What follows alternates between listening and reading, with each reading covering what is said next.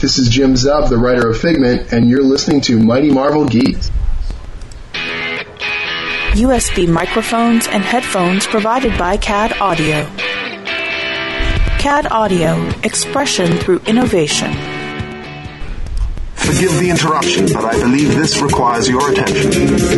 Meanwhile, at the above-ground underwater suborbital volcano lair... This is urgent. We need a response team. We're already putting together the best man. With all due respect, sir, so am I. I have a plan. It's a fake laugh.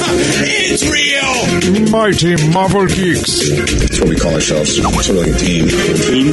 No. We're a chemical mixture that makes chaos. We're a time bomb.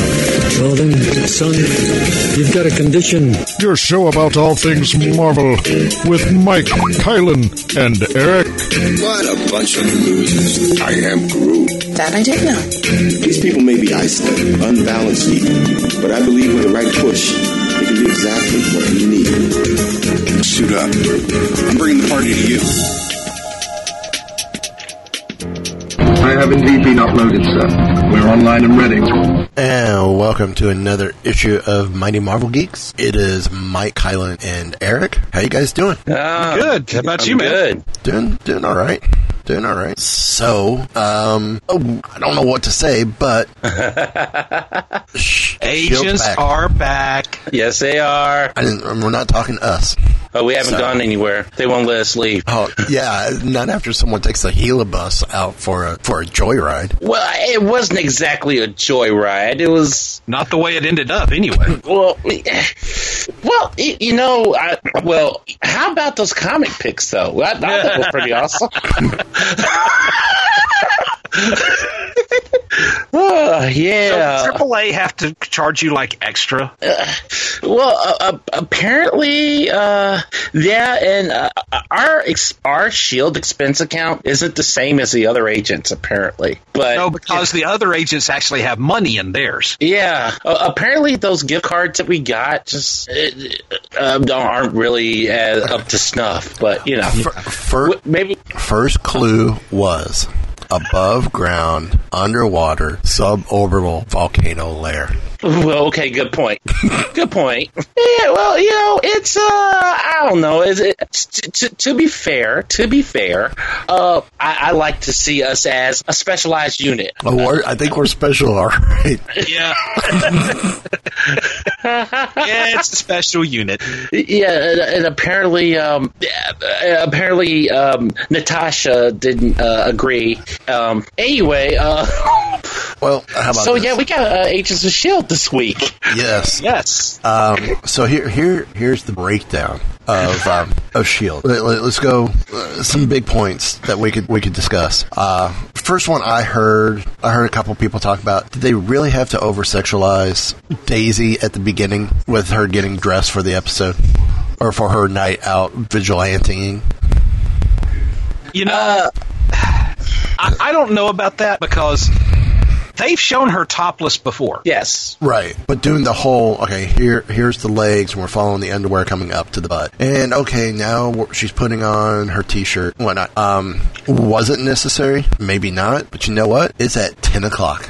Exactly. On Tuesday. They are making the most of that kiss of death time slot. Don't think of it as being over-sexualized and, setting back female heroes. No. They're kind of, I saw it more as a jab at Shalonda Rhimes going, yeah, go ahead. You might have forced the network to put us here, but we're still going to show you up. I mean, if anything, it's like it was almost like a little bit of flash before the bang hit. You know, it's like, literally, seriously, because I forgot this is 10 o'clock. So I remember. There was a little bit of that shock at first. I'm like, wait, hold on, though. They can do this now. And that's not to say that they wouldn't have done this back with season 1 if this was at 10 o'clock. I think this is the S.H.I.E.L.D. that we would have gotten at 10 o'clock if it was season 1. I think so. Now, Ghost Rider. Oh my. The skull definitely looked 10 times better than the movies. Oh my God! Yes. See, I was still a little disappointed in it. I am too. It looks more. It doesn't look like a real skull. No, it does. No, that's it the only looks. thing. You know what it looks like to me? It looks like the version in the comics. Yeah. That you can get away with that look in the comics because you expect stylization. You expect things to not necessarily look like the real thing. Right. And Mike, I'm just going to disagree with you. I was kind of hoping for more of the movie's look. I wasn't. I thought it looked cleaner than the movies. Mm-hmm. That's why I said it. You know, I'm glad it didn't look like the movie. I just felt the skull. To me, the skull seemed more steel-ish and more non-bone-like. Right. Now, if you want to go, this is a demon, I can kind of see that, but I was still. It just. I wish they took the one from the movie and just improved upon the effects from it. Yeah. I'm there with you. So, I will say this though, when you finally get to the transformation scene, that was phenomenal. Yes. Yeah. You almost forget about the skull. That transformation scene alone, I got goosebumps. I was like, see, that's where the skull bugged me. The transformation was great, and then all of a sudden it's like, okay, the chin bone's longer than the actual. The skull doesn't fit Robbie's head. No, but see, I think for me, I was taking it as him being possessed by the demon. But see, at the same time, I mean, like when you look at the other Ghost Riders, it didn't really look that okay. It was a stylized look, but it still looked like a flaming skull. But this right here, I don't know why I was willing to give it a little bit of a pass. It seemed a little too angular to be a human face, and that's why I was willing to give it the. That's why I said steelish. Yeah. It looked like it was more. The skull was steel, not bone. Right. So the car. Oh my. Yes. Oh yeah. And you know what? This episode has kind of made me want to forgive ABC and Marvel for not using the motorcycle. Yeah. I mean, the scene where the Aryan Brotherhood guy shoots the rocket and seemingly blows it up. But it's almost like a Hot Wheels car. He just flips up and boom, there it is. Hits the ground, back running. It's kind of like, this is one of the most vicious vehicles I have ever seen. And then it flamed up because of the hit. Yeah. It wasn't already flamed up. I'm like, okay, this is cool. This car makes Christine look like Chitty Chitty Bang Bang. Now, what would you guys think of the relationship that was starting to build between Quake and Ghost Rider? Seemed a little forced, I'm going to be honest. Okay. It's a little, I don't know, it's a little early. Yeah, it's kind of like the whole too soon. But the fight was amazing, though. The fight was amazing. Yes, it was. And did I call it? I think I called it a few weeks ago that we were going to see, well, actually, I think I called it as the spirit of vengeance is coming after Daisy, when in reality it was kind of the other way around. So I was close. Daisy hunting you were. Yeah, because she wants him to kill her off. Right. It's kind of like the suicide by, Suicide by vengeance. Yeah, there you go. Now, problems in the family. A little bit of tension with Simmons having the new role that she has, and how everything has to go through the director. She's now the sadist. We knew this was coming. Yeah. Okay. I mean, we can't say that this is a surprise because you knew that with the Sokovia Accords being passed, S.H.I.E.L.D. being re-legitimized, there was no way the powers that be would let Coulson remain director. I mean, he was the rogue agent and all that. He was the rogue director. Yep. So what do? You bring in somebody that, quote unquote, you can trust. That's going to be Jason O'Mara's character. Even though, did you see him? Nope. Not yet. Did you even know what his name was? No. No, they haven't given his name yet, but he's apparently a character who's been around for 40 some odd years. Yeah, for all we know, this is going to be like the non-ultimate version of Nick Fury. Who knows? But you have this everything has to be shaken up. Yes. You cannot keep S.H.I.E.L.D. as it was re-legitimized. And you had to break up the band on top of that? You did. I mean, because, nobody could stay where they were. No. Coulson, of course, and I don't think really Coulson would mind this, because I don't think he really enjoyed being director. No, he preferred being in the field. Yeah. Here's my question, though. Does Mac at the moment outrank Coulson? Probably, to be honest with you. Because it sure comes across that way. Everybody was hopping too when on the well, it's not the bus anymore. Where are they on now? Zephyr 1. Yeah, Zephyr 1. Yeah, everybody was hopping too when he was telling them to do this and do that. Yeah. Well, if you want to get technical, Simmons outranks everybody. That's true. I mean, and okay, y'all, I am glad that we finally have the Fitzsimmons relationship official. Yes. Because now they're living together. Yeah, but they're still apart. There's that wedge because she is the director's confidant. She is the director's right-hand person. Well, and that brings up another interesting thing.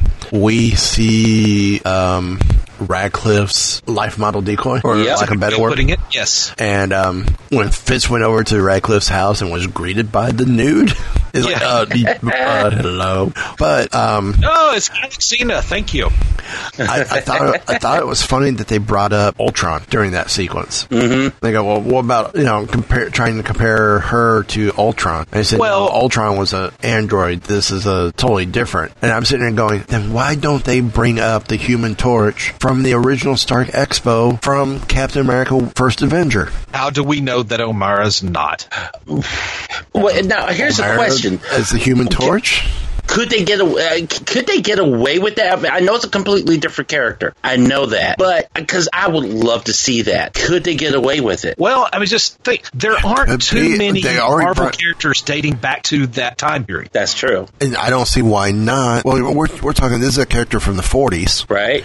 If it already made the appearance in Stark Expo, but they didn't give it a name. No, they didn't. No, but why couldn't they flash back to it? Why couldn't they flash back to it? Say this is him. Wouldn't Fox call brand confusion, even though it's a completely different character when they But see, here's the thing. What?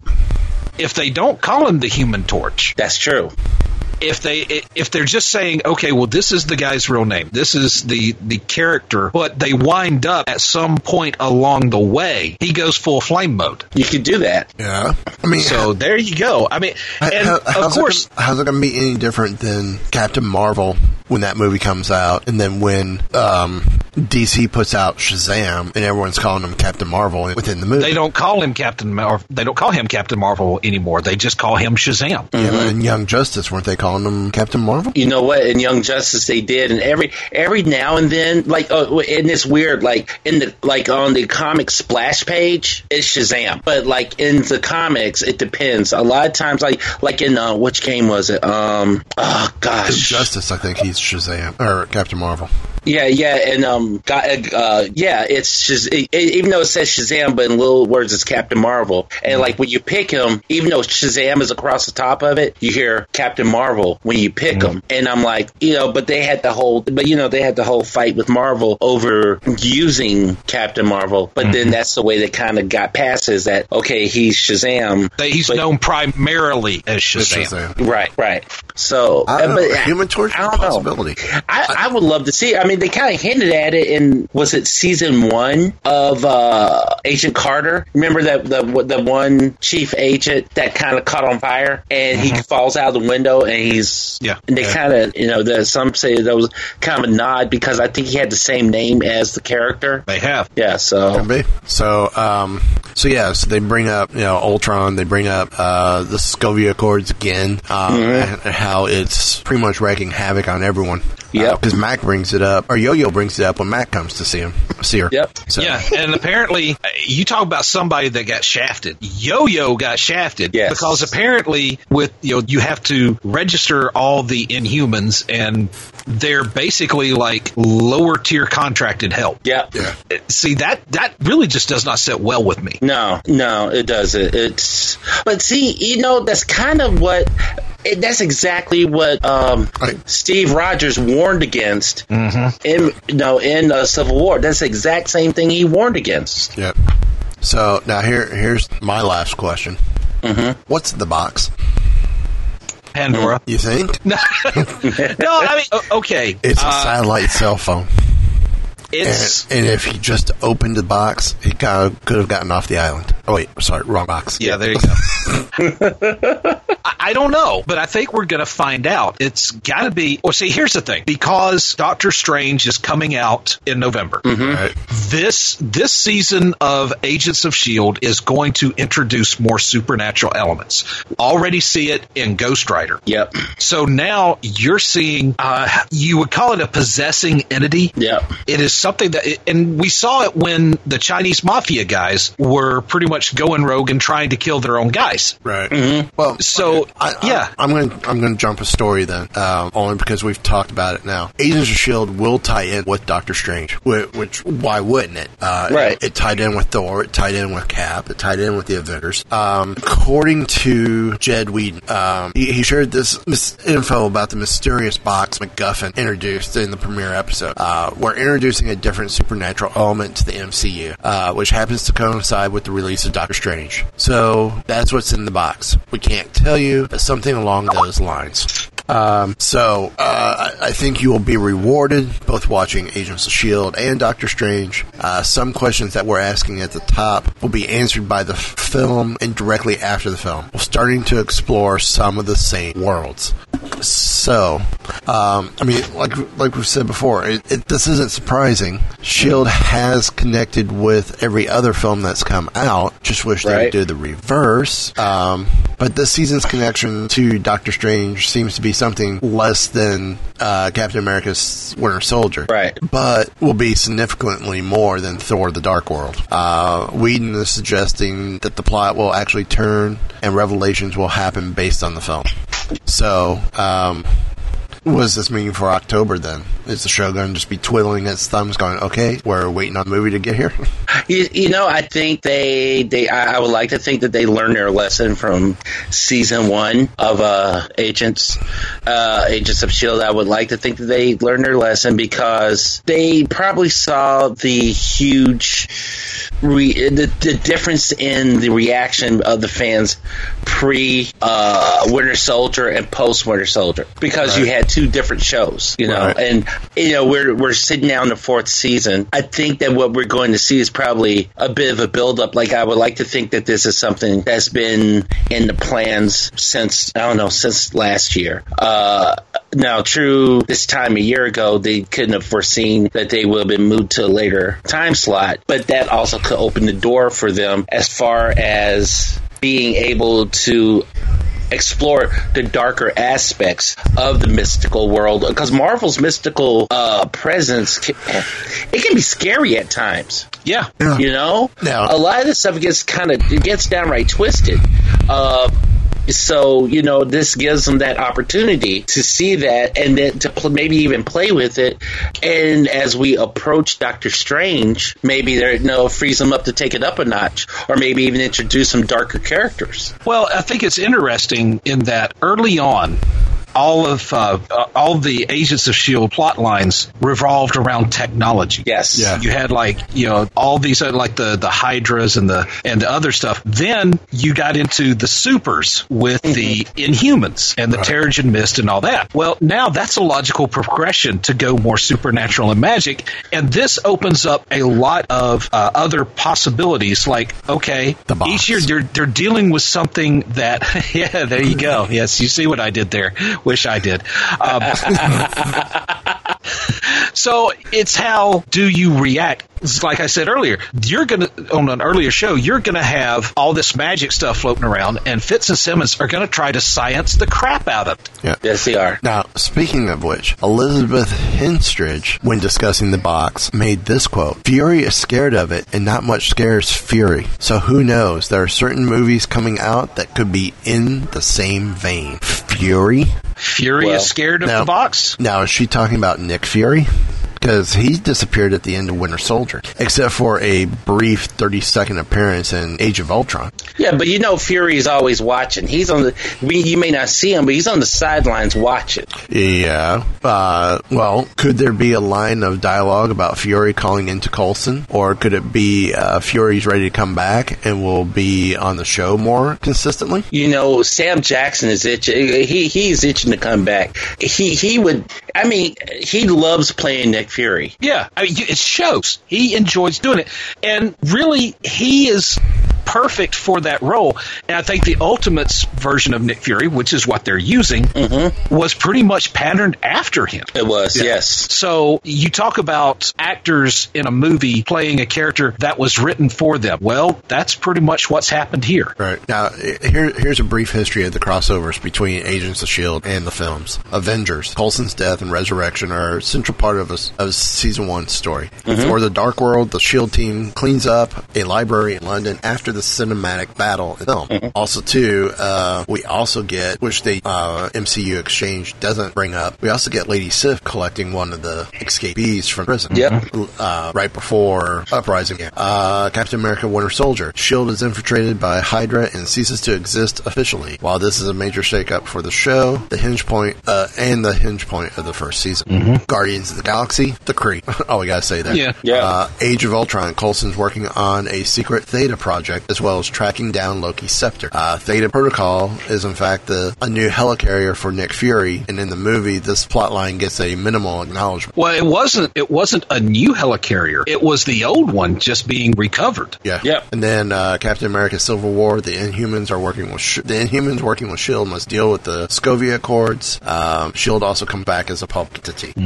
So yeah, what more can we cover with S.H.I.E.L.D.? I mean, well, we can cover some Easter eggs that were hidden away or not hidden away. For one thing, the dark, dangerous eyes. The dark eyes of those that have been possessed or corrupted or whatever you want to call it. It's a spirit. I'm taking this from an article on MoviePilot.com. Says the ghost of the title isn't Robbie Reyes. It's not him. It's a mysterious, creepy spirit that drives men to murder. Which that's pretty good too. There's a moment where May glances at Coulson and sees strange darkness around his eyes. Okay, so that in and of itself leads to questions. Well, have Coulson and May been compromised? Well, true. And if so, who now has to save the day? But Mickey Mouse. They're saying this is a clear visual nod to Doctor Strange. Yeah. Because the villains who are known as zealots all have similar dark areas around their eyes after their exposure to other darker dimensions. Now, this like the Mads Mikkelsen's character Caecilius, he says that the zealots, their eyes suffer because they have seen things mortals should never see. Okay, so that's kind of like an Easter egg right off the bat. So when you see Caecilius and the zealots in Doctor Strange, if you've watched Agents of S.H.I.E.L.D., you know what's going on here. So in other words, Eric, you and I should be zealots considering what we've seen from the stock footage from the helicarrier or helibus with Kylan after he wrecked it. Dude, at this point, I'm just glad that I can see. Right?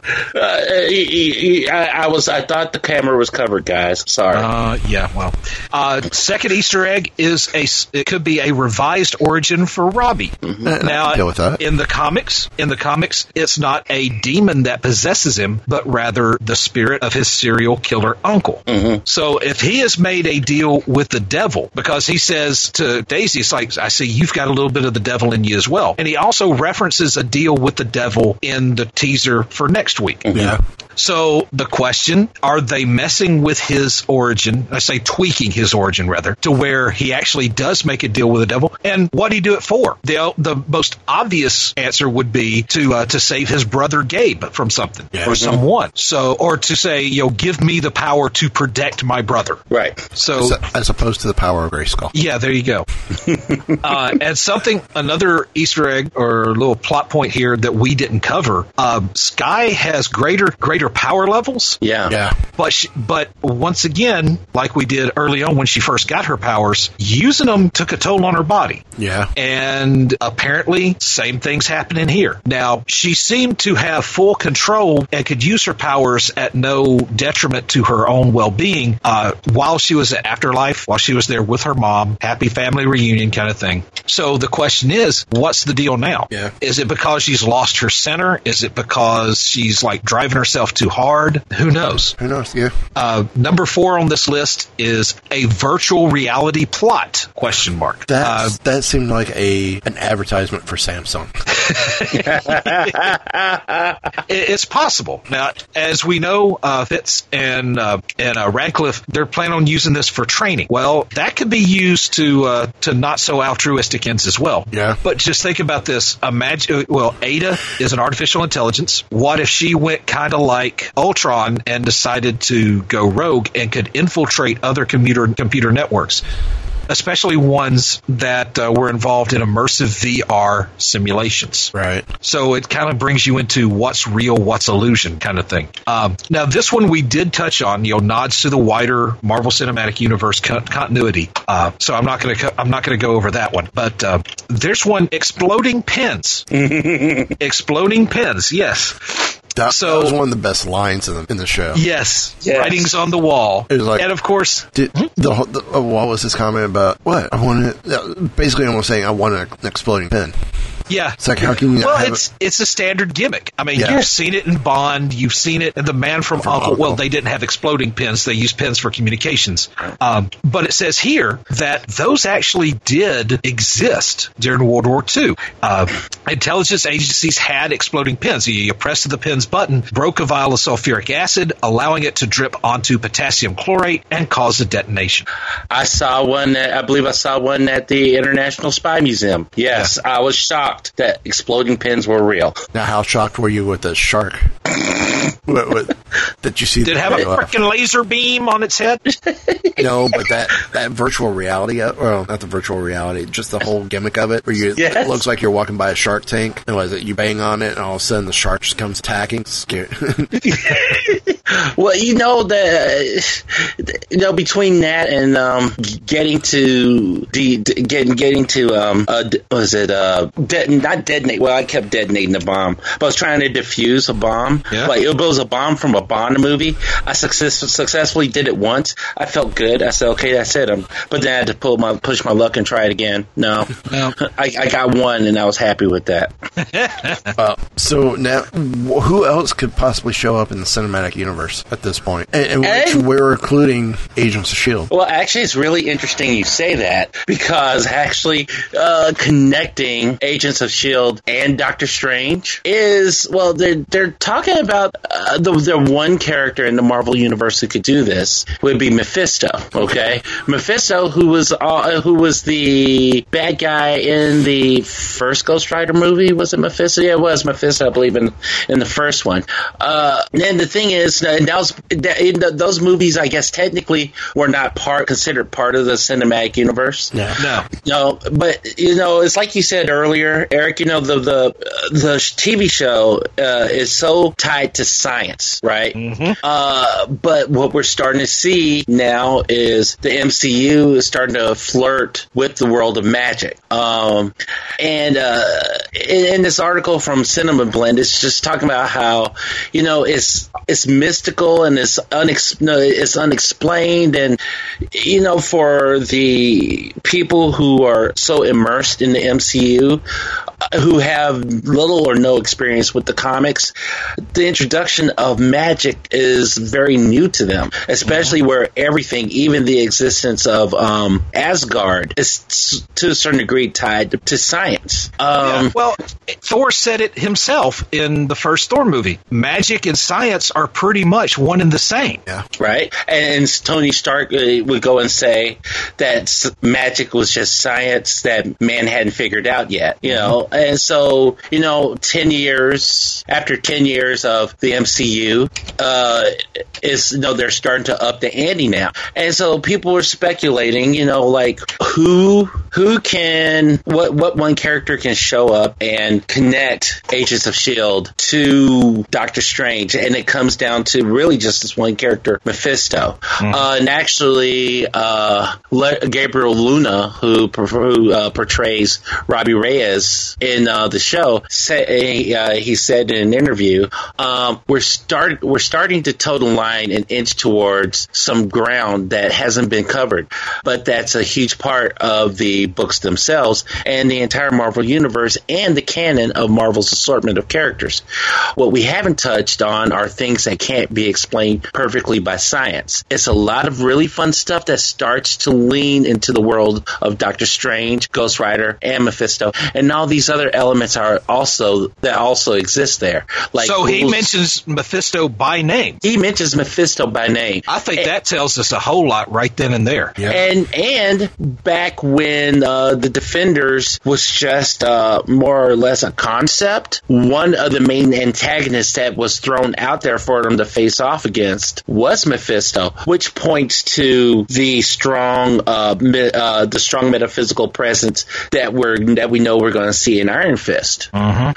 So you know, what we're seeing here is that Marvel has apparently doubled down, and you know they're not shying away from introducing the introducing magic and the metaphysical. And I'm glad about that. I think it's cool to see a different aspect, a different wrinkle to the Marvel universe to kind of maybe make it a little more akin to what we get every week in the comic shop. You know, maybe to introduce more of a fantasy aspect to it. I see nothing wrong with that. And also, it'd be interesting to see how this is going to affect storytelling on Agents of S.H.I.E.L.D. Are they going to be willing to go there a little bit with the mystical stuff? Because what we were talking about earlier, how some of those stories can get kind of scary. Yeah. You know, I used to balk at some of the Doctor Strange stories because that, you know, some of that stuff is kind of freaky. Yeah, and here's another thing: Mephisto in the comics has tangled with so many of Marvel's heroes. Yeah. So nobody can say, well, he's not really an Avengers villain, because he was. He's not really, you know, a Thor villain, because he was. Right. Wasn't a Hulk villain. Well, yes, he was. So he's kind of like he's almost like Loki was in Phase 1. Yes. Yeah.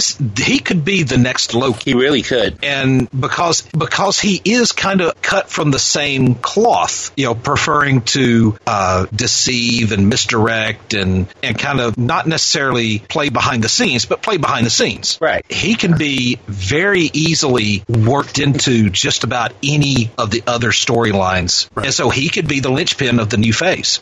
You mean like making people who are normally working together, whether for good or for bad, turn on each other? Could be. He won't survive to get down here to our lair. Oh no, he won't, because we got things, we got stuff. He won't make it down here. No. So, it's be interesting to see what they do with them. I'm trying to remember. Do I have this next story, or do you have it, Eric? Actually, I think I have it. Okay. Well, I will help set it up for you so it doesn't sound please odd. We know during Civil War, She-Hulk, a.k.a. Jennifer Walters, got hurt in a coma. Oh, wait, was she in a coma? Yeah, in a coma for a few months. She was in a coma for most of Civil War 2. Well, while in that coma, some things have changed. And I'll let you pick it up from here, Eric. Okay, well, like you said, you know, she's had a rough time of it lately. She spent the last few months in a coma. She doesn't know what happened to her cousin. You don't want to be the one to tell her either.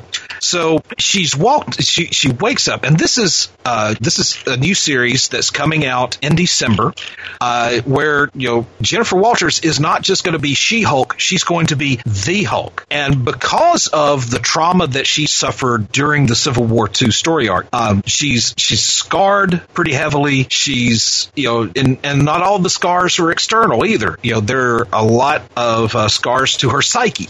So the official, let me pull up the official press release. Jennifer Jennifer Walters has survived the Civil War, but not unscathed. This December, she rises from the rubble, re-entering the world as a different kind of hero in the all-new Hulk #1. Eisner Award-winning writer Mariko Tamaki makes her Marvel debut alongside rising star artist Nico Leon to chronicle the ongoing adventures of Jennifer Walters and bring you a Hulk book for Marvel now, the likes of which you've never seen before. Following the traumatic events of Civil War, Jen is determined to move forward to go on with her life. But there is something bubbling under the surface, a quiet rage. The physical and mental wounds are still fresh. That makes sense. The pain of the past and all she's lost is always there. An undercurrent, a pulse, waiting to quicken and trigger her transformation into the one thing she doesn't have control over, the Hulk. Editor-in-Chief Axel Alonso says, quote, the title Hulk implies all of the baggage that comes with that comic's 50-plus year history, the ongoing battle with the monster within, and that's why it's more appropriate for this series. Jen went through major trauma in Civil War II, and Mariko and Nico's story will deal with the fallout of that trauma, the anxiety and anger, sometimes self-destructive, that comes along with it. If there's a light at the end of the tunnel, Jen is going to have to search hard for it, and she's going to have to battle with some pretty big monsters, including the one within, to find herself again. Okay, honestly, the thing I liked about She-Hulk is that there was no battle with the beast within. She embraced it. Well, there was no beast. Yeah, there was no beast. And now a lot of the issues that I enjoyed were ones that were kind of tongue-in-cheek. Mm-hmm. A lot of the sensational She-Hulk stuff? Yeah, the sensational She-Hulk stuff. And I thought that was a very good counterpoint to the Hulk, the control the mindless monster that dwells within. And quite frankly, that concept can take you down some pretty dark paths. Mm-hmm. But I'm scared.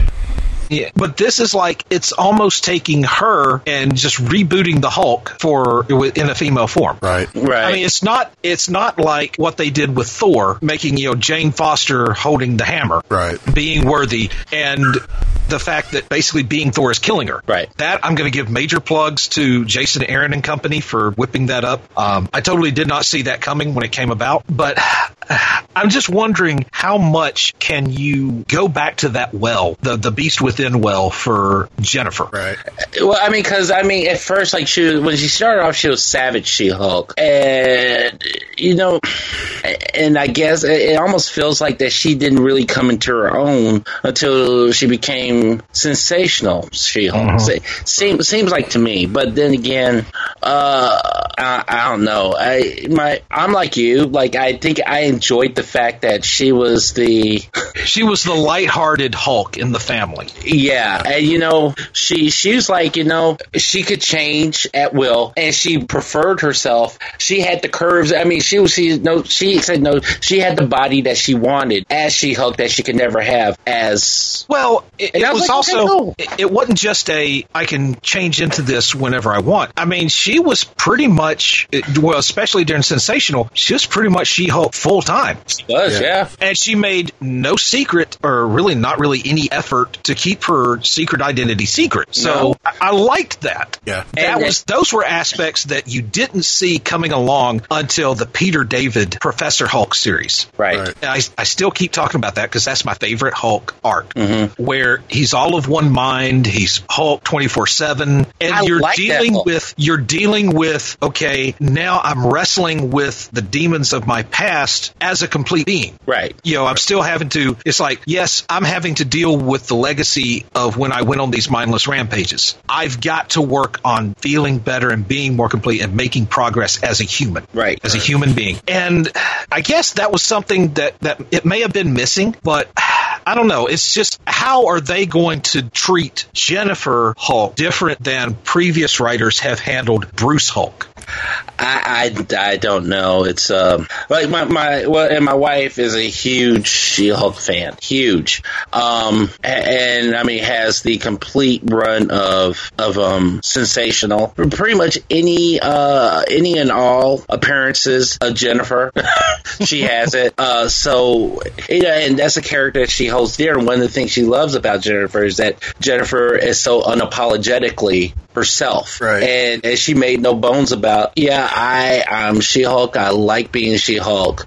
And I'm going to be a lawyer, and I can be a superhero, and I can date everybody I want to, and there's nothing you can do about it because I'm She-Hulk. And so now to see this aspect of her, I don't know. We have to wait a couple of months and see what the book brings, and see what I don't know. Maybe it'll bring a different wrinkle to a familiar character, or I don't know. We'll see. And I'm sure we'll get more details as we get closer to December. Oh, definitely. No doubt about that. I know Kylan has a story that's he's excited for, and this is going to be a little different for us. But a week from this weekend, or this coming weekend from this show, Luke Cage comes out. Yes, it does. Who, interestingly, had dated Jennifer Walters at one point. Anyway, just had to throw that out there. Marvel has really upped the ante with how much they're behind Luke Cage. Art Don't Sleep, and this is actually directly from Marvel.com. Art Don't Sleep presents an unforgettable evening of music at the theater at Ace Hotel, curated by Ali Shaheed Muhammad and Adrian Young, showing the diverse range of original score created for the Netflix original series Marvel's Luke Cage. Influences ranging from David Axelrod, Ennio Morricone to A Tribe Called Quest and Wu-Tang Clan will be brought to life by a 40-piece orchestra.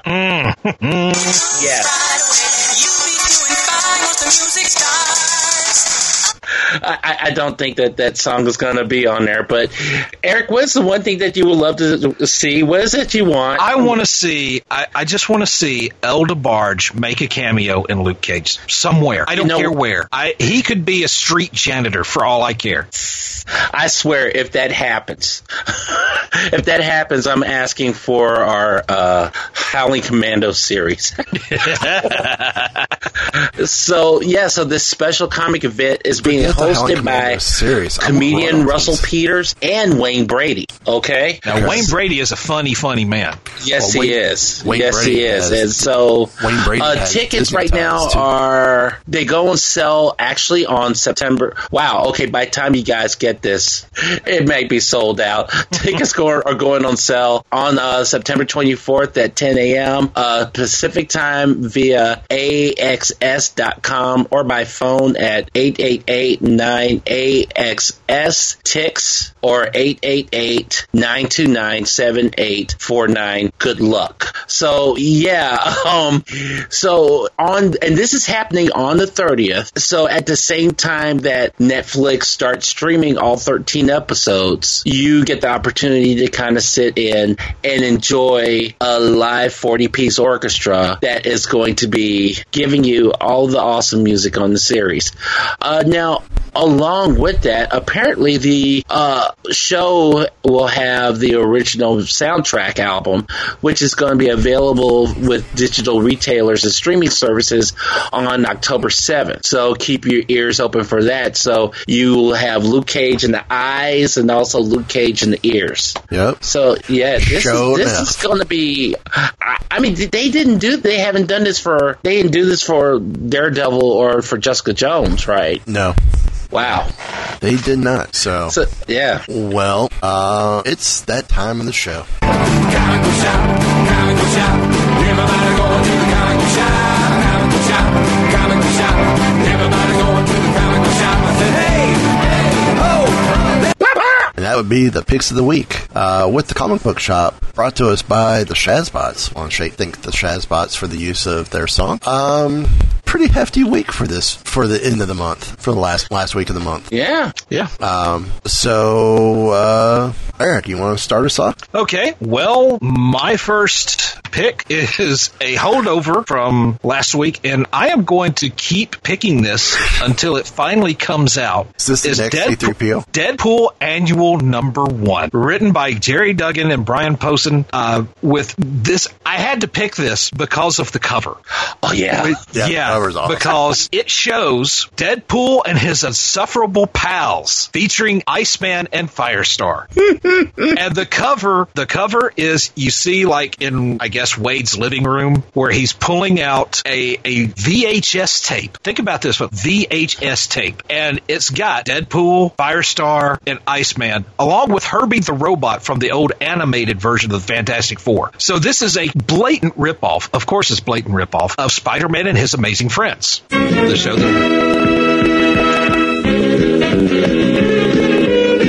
yeah, that one. You said Robbie the Robot, or Herbie the Robot? Herbie the Robot. That would have been from... It was the world's strangest accident while testing a new rocket ship. Our heroes were bombarded by mysterious cosmic rays from outer space.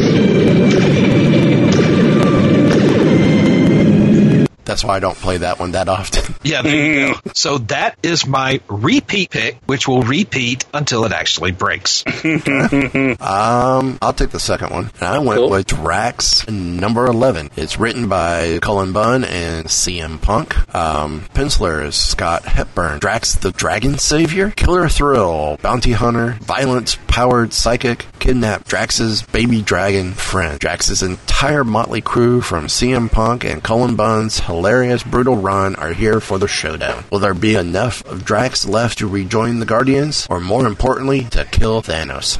So I'm wondering if this series is slowly coming to an end. It hasn't been said in, I know the November solicits it's still there. I haven't checked to see if it's still there. So, Kylan, your first pick of the week. My first pick of the week is a book that is ending soon, Nighthawk number 5. The writer is Jim Zub, the penciler, and the cover artists are John Malin. And I get the feeling that whoever wrote this is just waiting for Luke Cage. It's a Civil War II tie-in. It's the Winter Soldier versus Spider-Man, and only one of them is going to walk away. Which I have to admit, I think it's odd because I don't see Winter Soldier nor Spider-Man on the cover of this book. But okay, I'm going to take them at their word. You know, if the intern says they're in that book, well, they're in that book. Who am I to question their wisdom? Well, sometimes you might actually be a wise man. Sometimes. Says the guy that took the helibus for a joyride and it broke down. But anyway. What did we learn from that? We learned that... to not do it again. Yeah, not do it again. I was trying to come up with something wise, but yeah, just not do it again. You're not MacGyver. I'm not, and nor am I. You know, really, when you think about it, it was not wise to try and show off, because isn't she dating Banner? Yeah. You don't want to make him angry, man. Yeah. Yeah. So the last time someone made him angry? Isn't that why we end up with the Sokovia Accord? God, you dull creature, and I will not be bullied by that.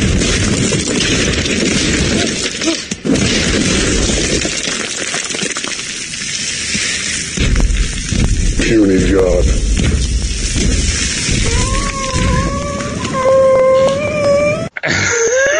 Okay, that little whimper right at the end always owns me. I'm just saying.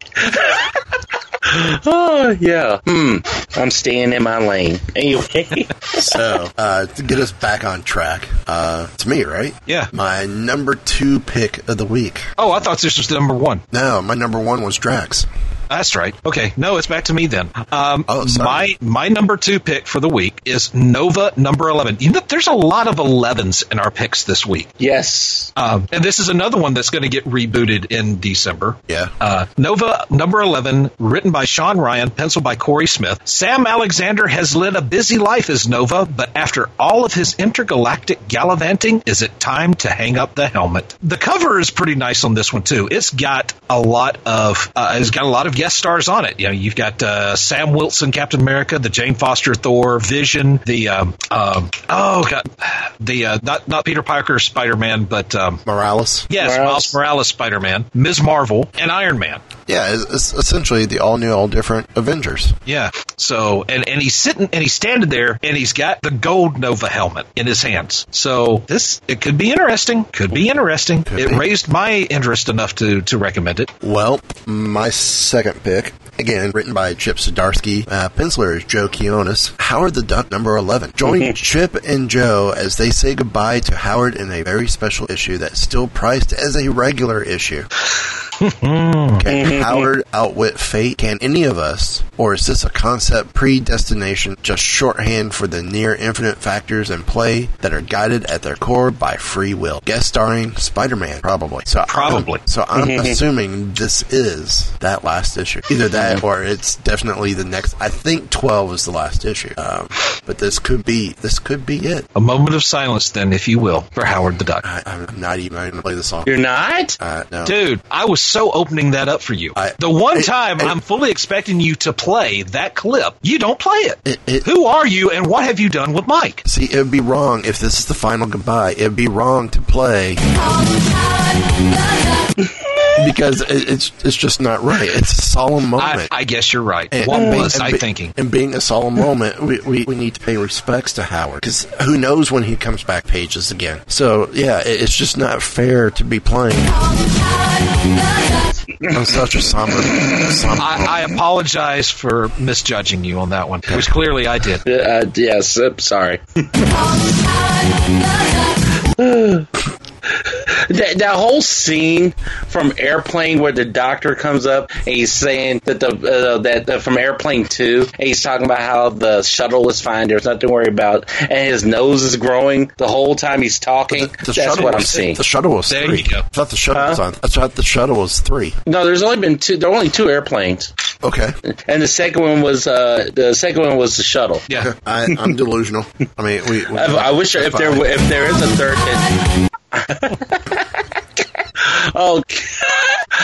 Okay, I guess it's time for my number 3. Yep. No, my number 2. Sorry, my number 2. Number two. My number 2 is Captain America, Steve Rogers. Number 5, writer is Nick Spencer. Sorry, Eric. Penciler is Javier Pena, and the cover artist is Paul Renaud. And this is also a Civil War II tie-in.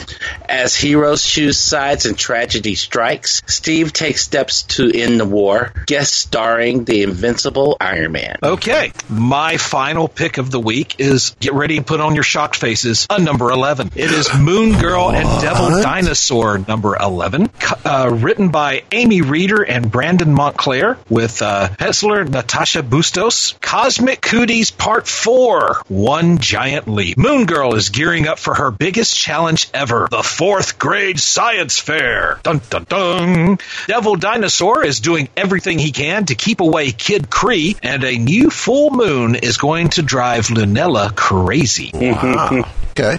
I'm just double checking everything for October just to see. And I'm not seeing Howard.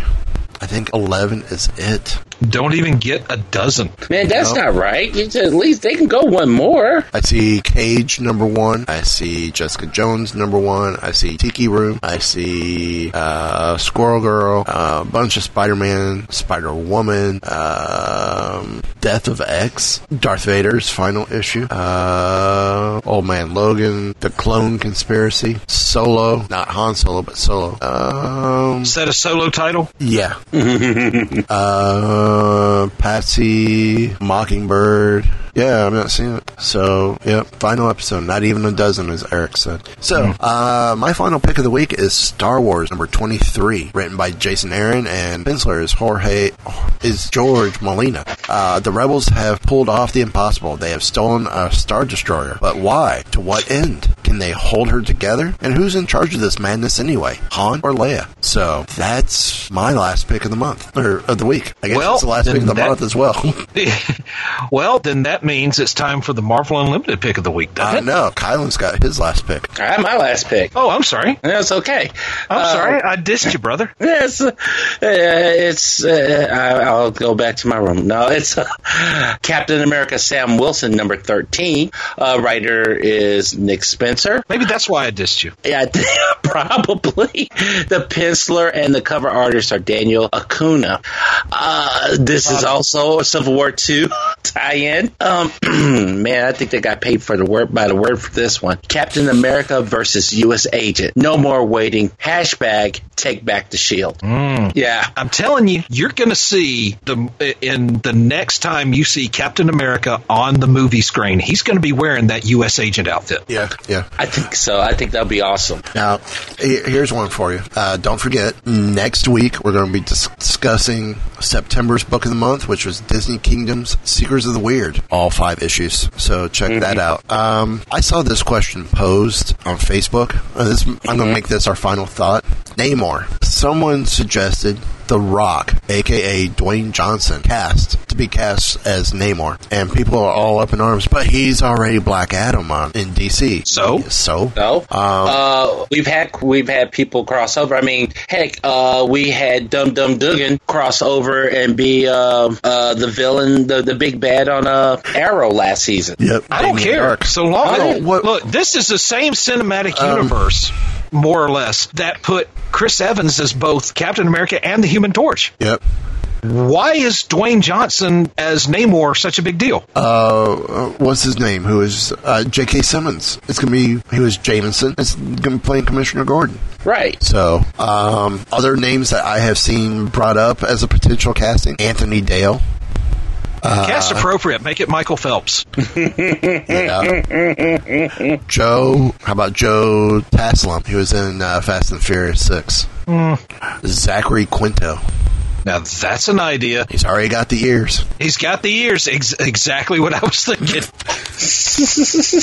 So, on that note, any other final thoughts? Marvel Unlimited pick of the week? Yep. Okay. Go for it. All right. I apologize for skipping that. I thought we did it.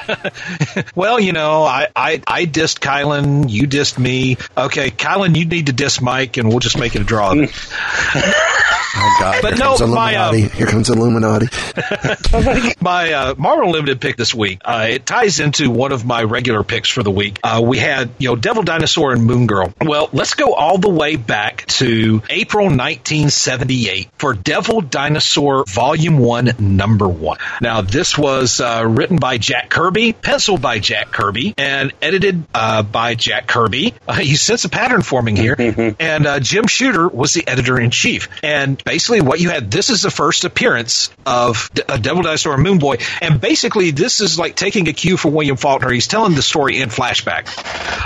Moon Boy is reminiscing and recalling how he met Devil.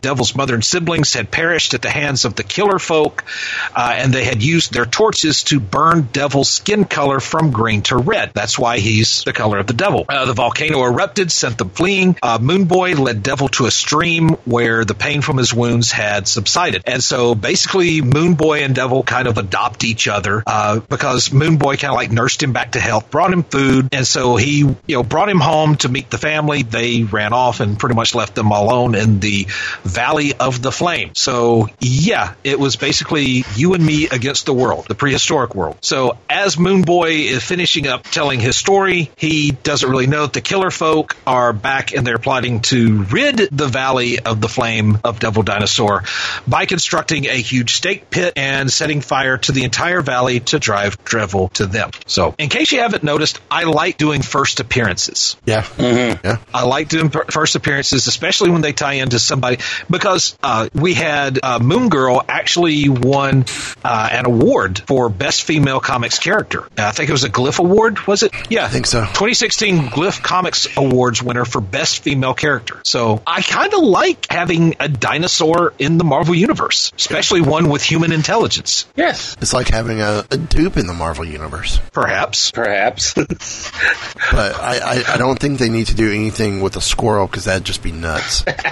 Especially if it was like there's like a Norse squirrel god or something. Yeah. That'd be insane. Yeah. So, well, I think that's going to wrap it up for us this week. Now I'll pose that question yet again. Any final thoughts? I want more of what Agents of S.H.I.E.L.D. has to bring. If what they're serving up is what I got last Tuesday, I want more of that. Yeah. I mean, if this is their final season, they're going out with a bang. This one goes up to 11. There you go. So, on that note, Jarvis, if you would, please. All wrapped up here, sir. Will there be anything else? Nope, just time to go dark.